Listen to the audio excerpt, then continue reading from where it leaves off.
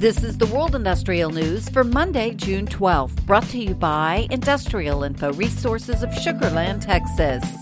Oil and gas pipeline developer Williams Companies Incorporated announced last week it has a pair of milestones on the horizon. 2 natural gas pipeline developments in the U.S. Northeast and Louisiana are progressing on time and will be fully operational by the end of 2024, with one of the 2 partly operational by the end of this year. At the same time, one executive warned that the slow pace of gas pipeline development in the U.S. is a recipe for disaster.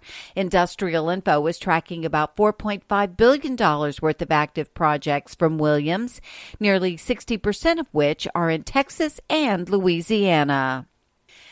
There was a reason why coal became the dominant fuel for electricity generation during the 20th century. It was plentiful, inexpensive, and full of British thermal units that could be used to generate electricity. As the world warms, nations, states, and utilities are all aware of the need to decarbonize. But they're finding it hard to kick the coal habit for exactly those same reasons that made the fuel of choice for electric generation in the prior century.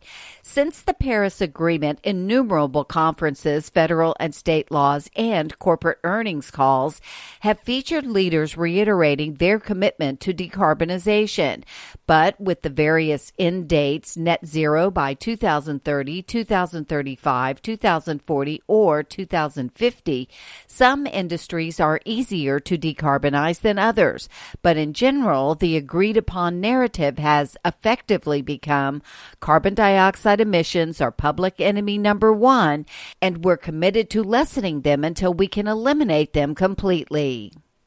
Core Power said on Friday it has received an $850 million loan through the U.S. Department of Energy's Advanced Technology Vehicles Manufacturing Loan Program to fund the construction of the company's lithium-ion battery manufacturing plant in Arizona, marking the latest in a series of loans doled out through the program, which aims to support the Biden administration's efforts to boost domestic production of batteries and critical minerals that are key to clean energy technologies such as electric vehicles.